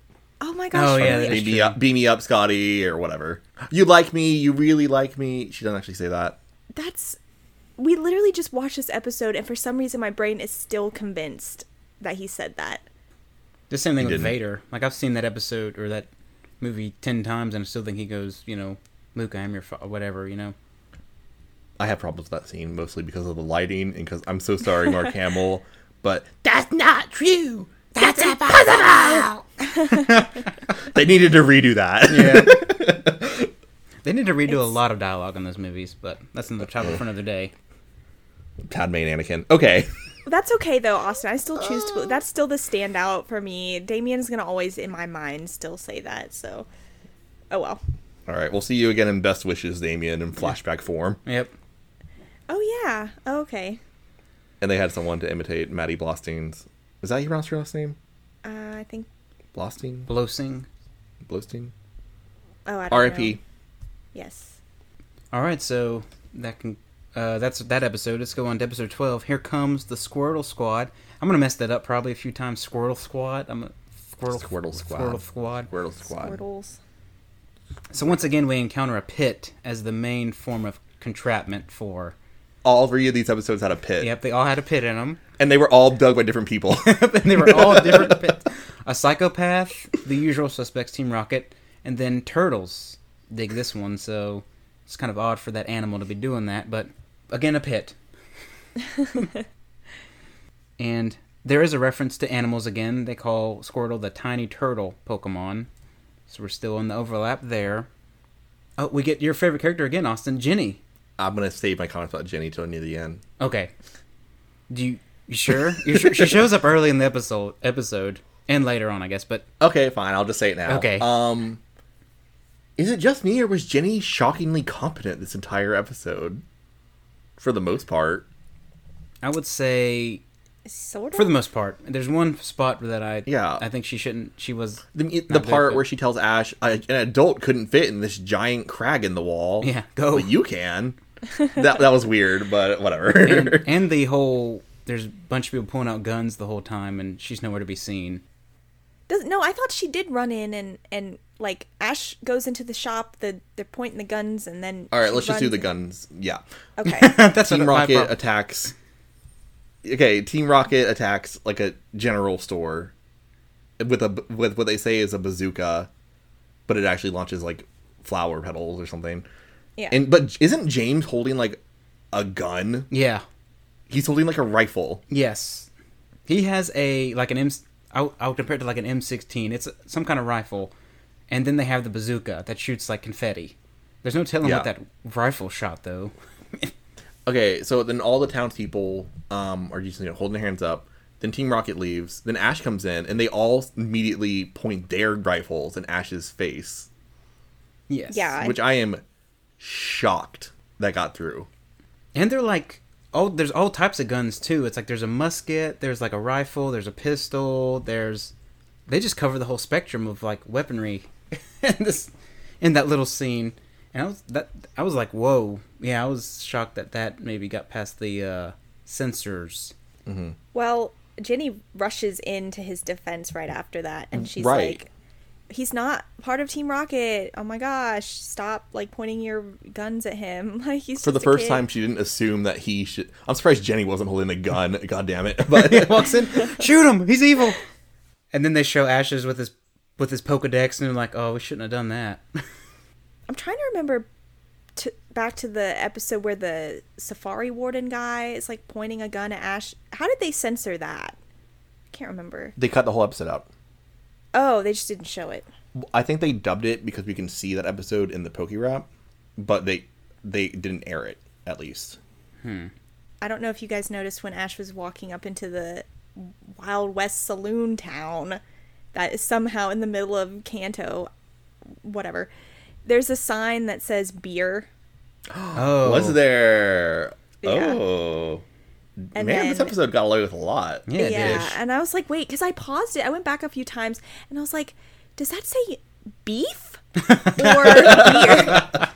The R's and F. And then I was like, okay, both of those things are sort of problematic, because if it says beef, well, then that implies the existence of like actual cows and not just like Miltank and Tauros or whatever.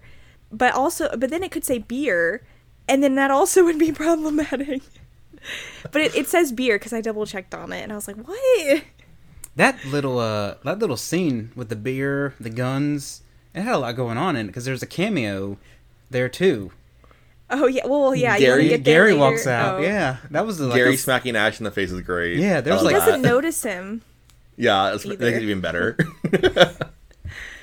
Oh my That was gosh. an intricate little scene they put up there. There's a lot going on. And isn't Ash like passed out on the ground like a drunk for like overnight? Yep. Yeah, It says like a day. With like a concussion. Yep. he's just sleeping there, and because he leaves the day before, and then it's the next like morning, because they say noon tomorrow, right? Yeah. Like, return by noon tomorrow. Okay. So I did have one thought, kind of going back to the beginning. I know we sort of jumped into the middle, but my question is, who are all these Squirtles that are being abandoned? Like, Officer Jenny makes that comment. She's like, these Squirtles are Squirtles that trainers have abandoned. And I kind of sorry. no, sorry. I was just wondering to myself, I'm like, is this a common practice? Like, That is a theme.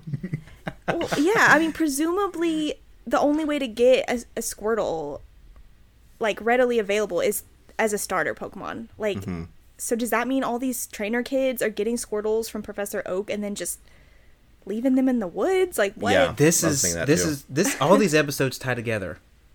They all tie together.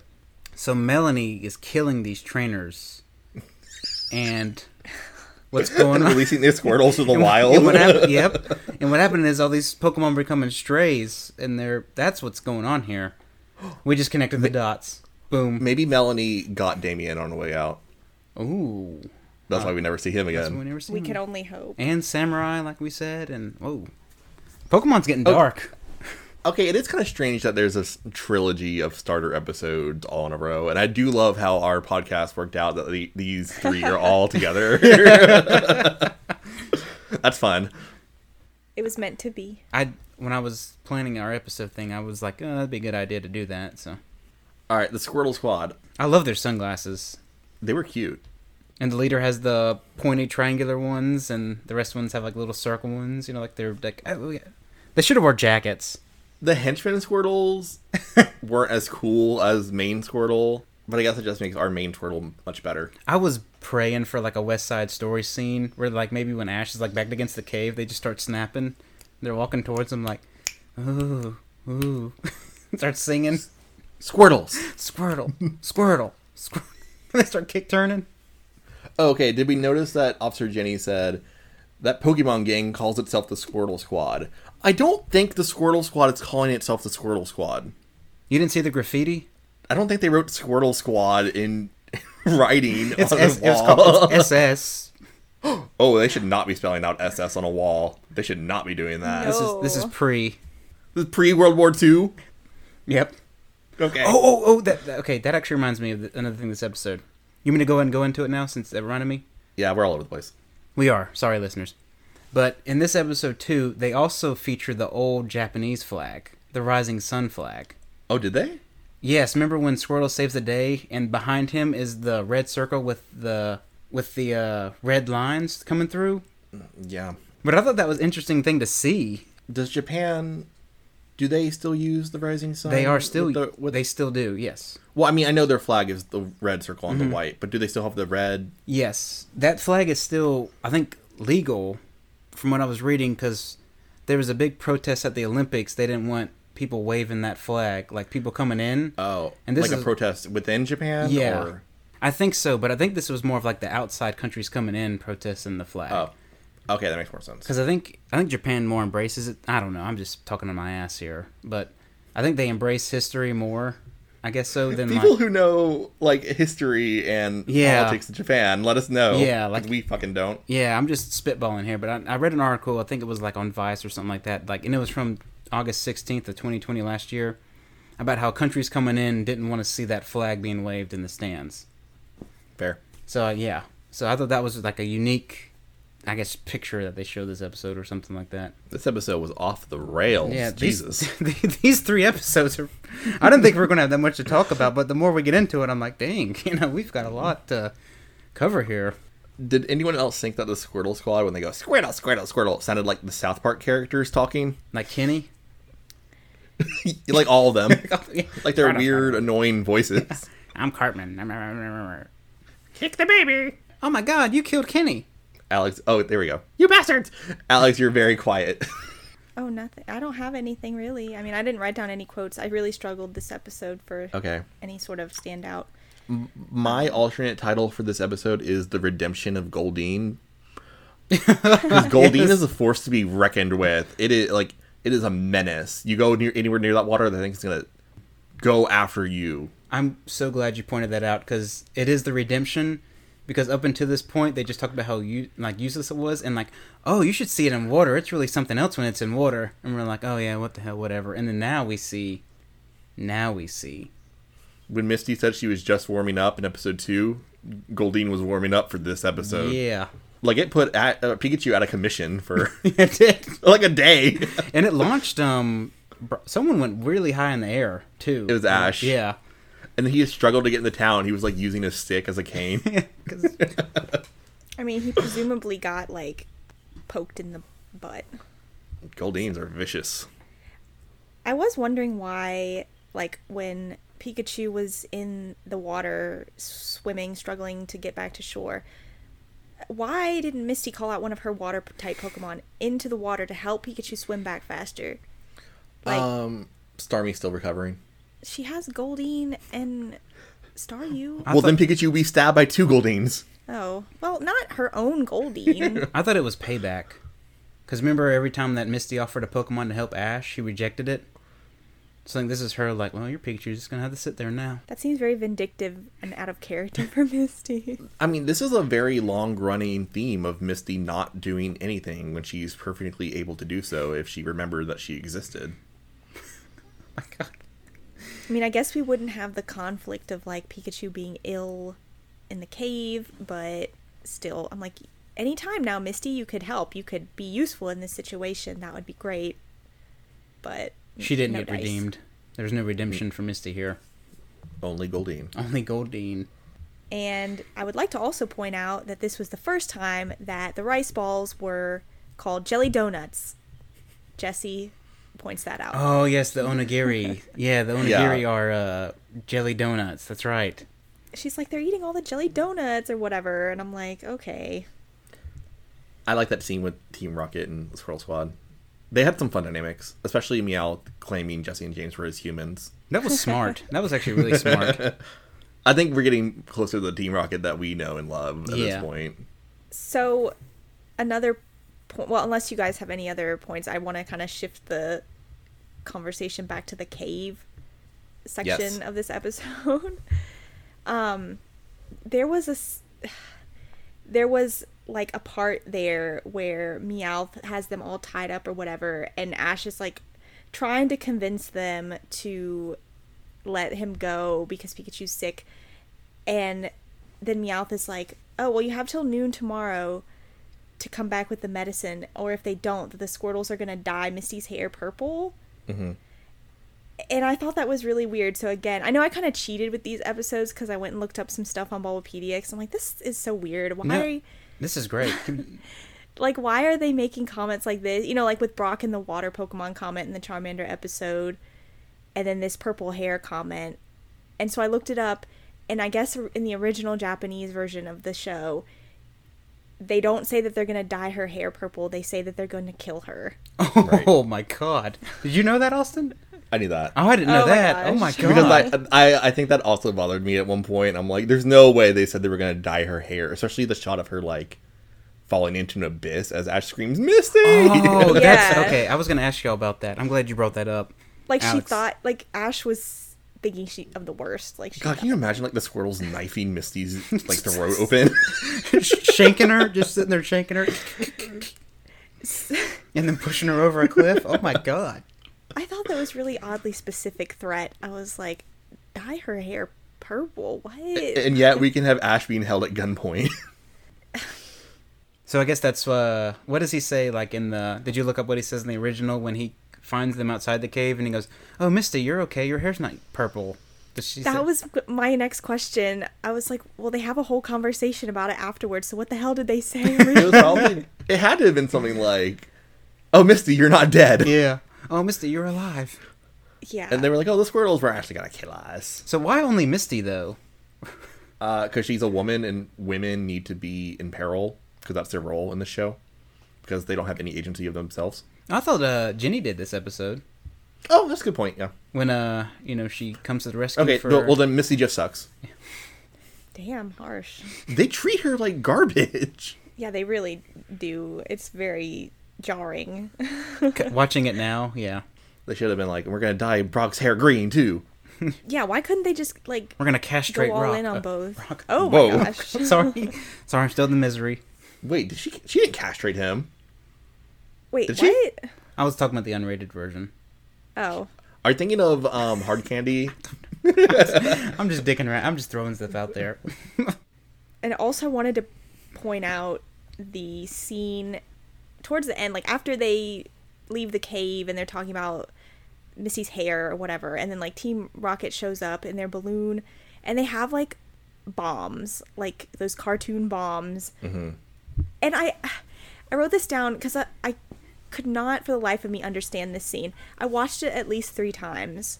I went back and I went back and I still don't understand. So Brock is there holding Pikachu. No, they spray him with the potion and Brock is holding Pikachu in his arms, and then Team Rocket flies over and then they throw the rope ladder down and Jesse's like, Meowth, bring Pikachu up the ladder. And then it cuts to Meowth on the ladder with Pikachu in his arms. And there's no transition at all. So how did Meowth get Pikachu out of Brock's arms and up onto the ladder? Was there a scene cut? I have no idea. It just the next scene transition was Meowth on the ladder. Maybe the bomb scared Brock. Bad continuity. It was really strange. I watched it over and over again, thinking maybe I missed like Meowth running by and grabbing Pikachu or something, or no. Well, that's a good catch because I didn't notice that at all. I was just like, whatever. Meowth is just a doer. You know, you tell him to do something, he's going to get it done. I guess he just like warped in right next to Brock and then grabbed Pikachu and warped back onto the rope ladder. But do we like them becoming firefighters? Because I think their little jackets are really cute. I thought that was adorable. Rising sun aside, they were really cute as firefighters. They're holding up the little thing too. The old school fire alarm. The kink kink kink kink. That was pretty cool too. Well, I'm glad they found some gainful employment, and they don't have to run around harassing people, but...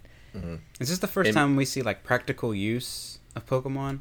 What, do they have, like, human jobs? Or? Yeah, like, where they're like, oh, we can actually use these things that launch massive amounts of water to put out fires. Presumably, this area doesn't have an actual firefighting force. Yeah. Because they said these are our new firefighters. I was just curious if it's, like, the first time we see Pokemon actually take on more of, like, a role beyond being battle mechanics or whatever. Like, just battlers. Now they actually are practical in the human world. Onix has yet to make a staircase at any point. Useless. I'm waiting. Is that all we got? I think that's all we got. That's all I have. Yeah, I think so. I struggled to find some interesting things on this episode, but... Oh, I wrote a note when they were becoming firefighters. Jenny gives the Squirtles a certificate. What are they going to do with that? It's their certification. Presumably they're going to live with her and they're going to put it on a wall. But still. I guess this is where Jenny gets the idea to get a Growlithe. She's like, oh, if these Pokemon can put out fires, maybe I can use one to apprehend people.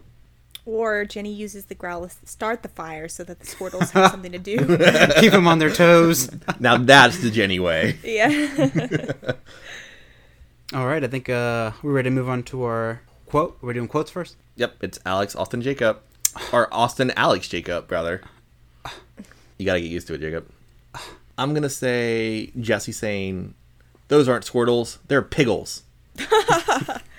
What a weird thing to say. Oh my god. I did not have a quote. Like, I just could not. All right. I'm Nothing sorry. there. I could not.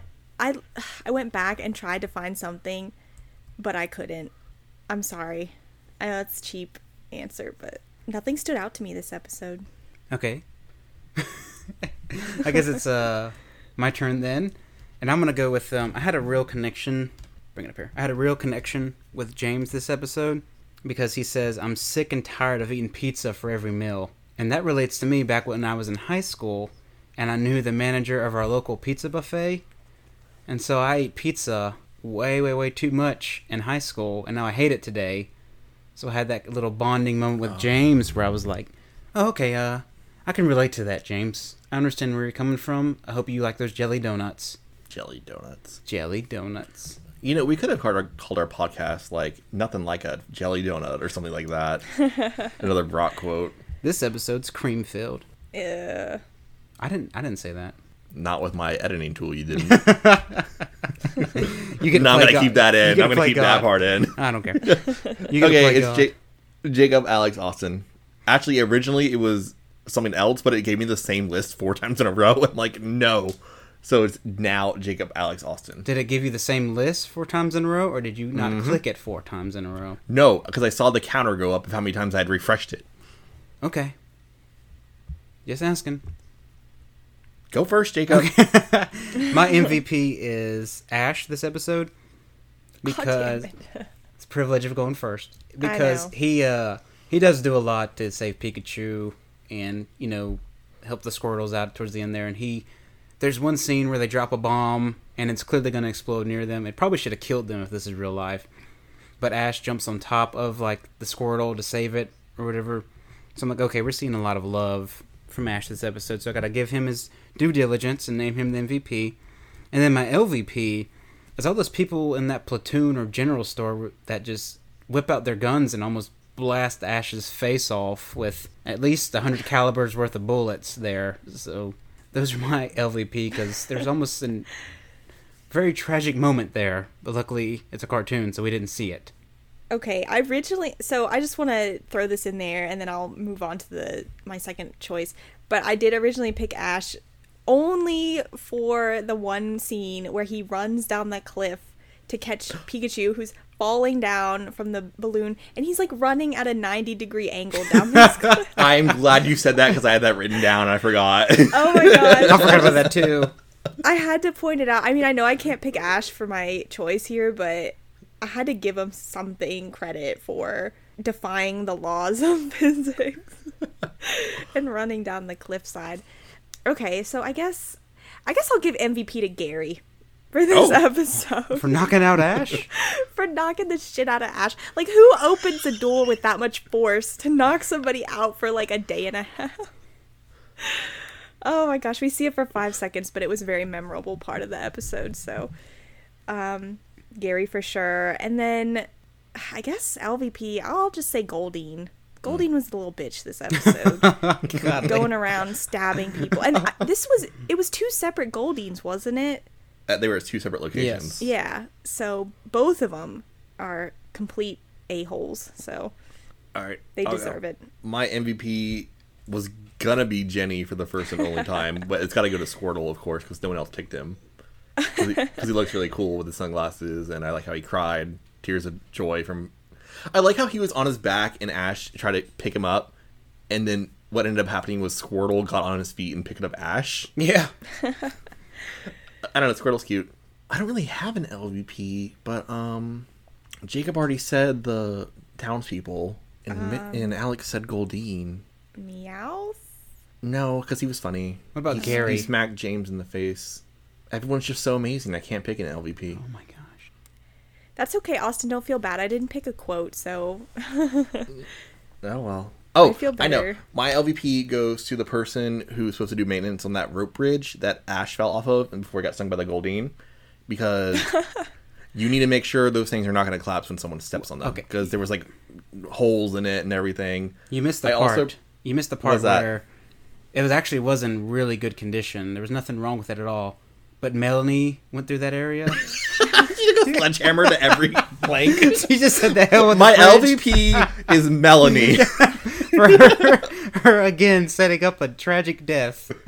Okay, but I want to know that's the first of many bridges we're going to encounter through the Pokemon series where they Melanie. collapse for no apparent reason. So apparently it's all Melanie's doing. Melanie, the bridge destroyer. At least Melanie's bridge, we could say, okay, it was booby trapped. This one was just like a dilapidated bridge. Melanie is a serial killer. I also like how Officer Jenny was going to take her motorcycle over the dilapidated bridge. Oh, yeah. And Ash didn't bother to tell her that it wasn't there anymore.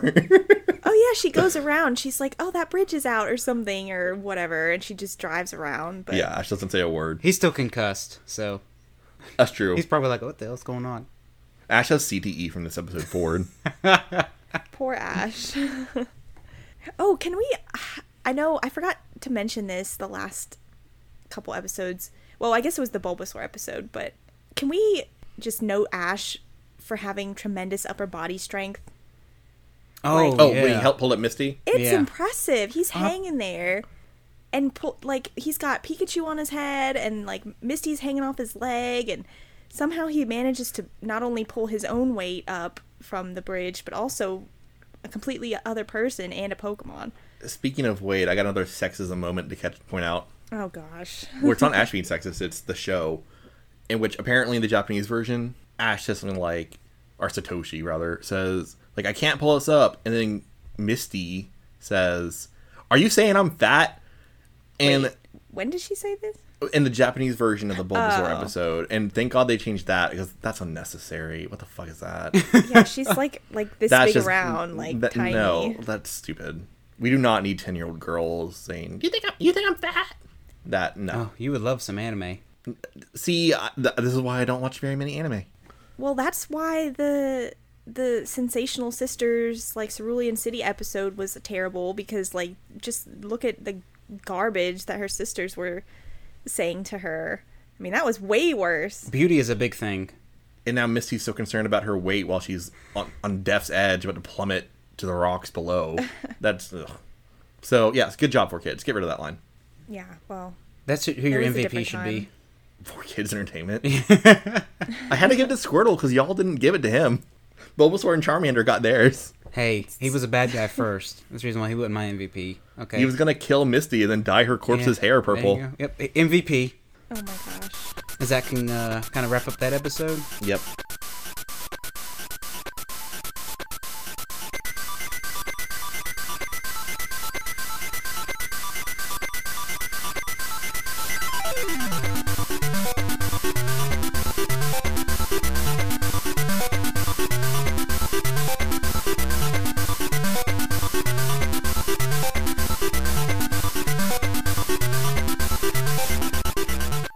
You all want to talk about the Vice article? Yeah, actually, I brought it up right here, and I did not know How did I not know this was going on? It's been going on through the length of the pandemic, and we discussed it a bit on the episode that did not record properly, I think. Yeah, we did. You shared your Target story. Right, in which I went into Target, and I was there when the Target employee was putting out the trading cards, and there was a line of people waiting to get them. Which, I mean, that's cool if you're getting the Pokemon cards for your own enjoyment. But this whole, like, secondhand market, like, eBay flipping of Pokemon cards thing... The grading, too? The grading's fine, that's fine, but apparently they're being overwhelmed because the trading cards are such a huge hobby right now, due to, at least partially, due to everyone being at home because of the pandemic. I don't know, I just find it really interesting. I did too. That you mentioned we're Target. in the prime Pokemon cards are valuable window right now. Why? I just don't get, is it because of the anniversary? Because I remember they were popular like 5 years ago too, but not to this extent. You know, I mean, like you said, the pandemic has a role, but you're talking about Target.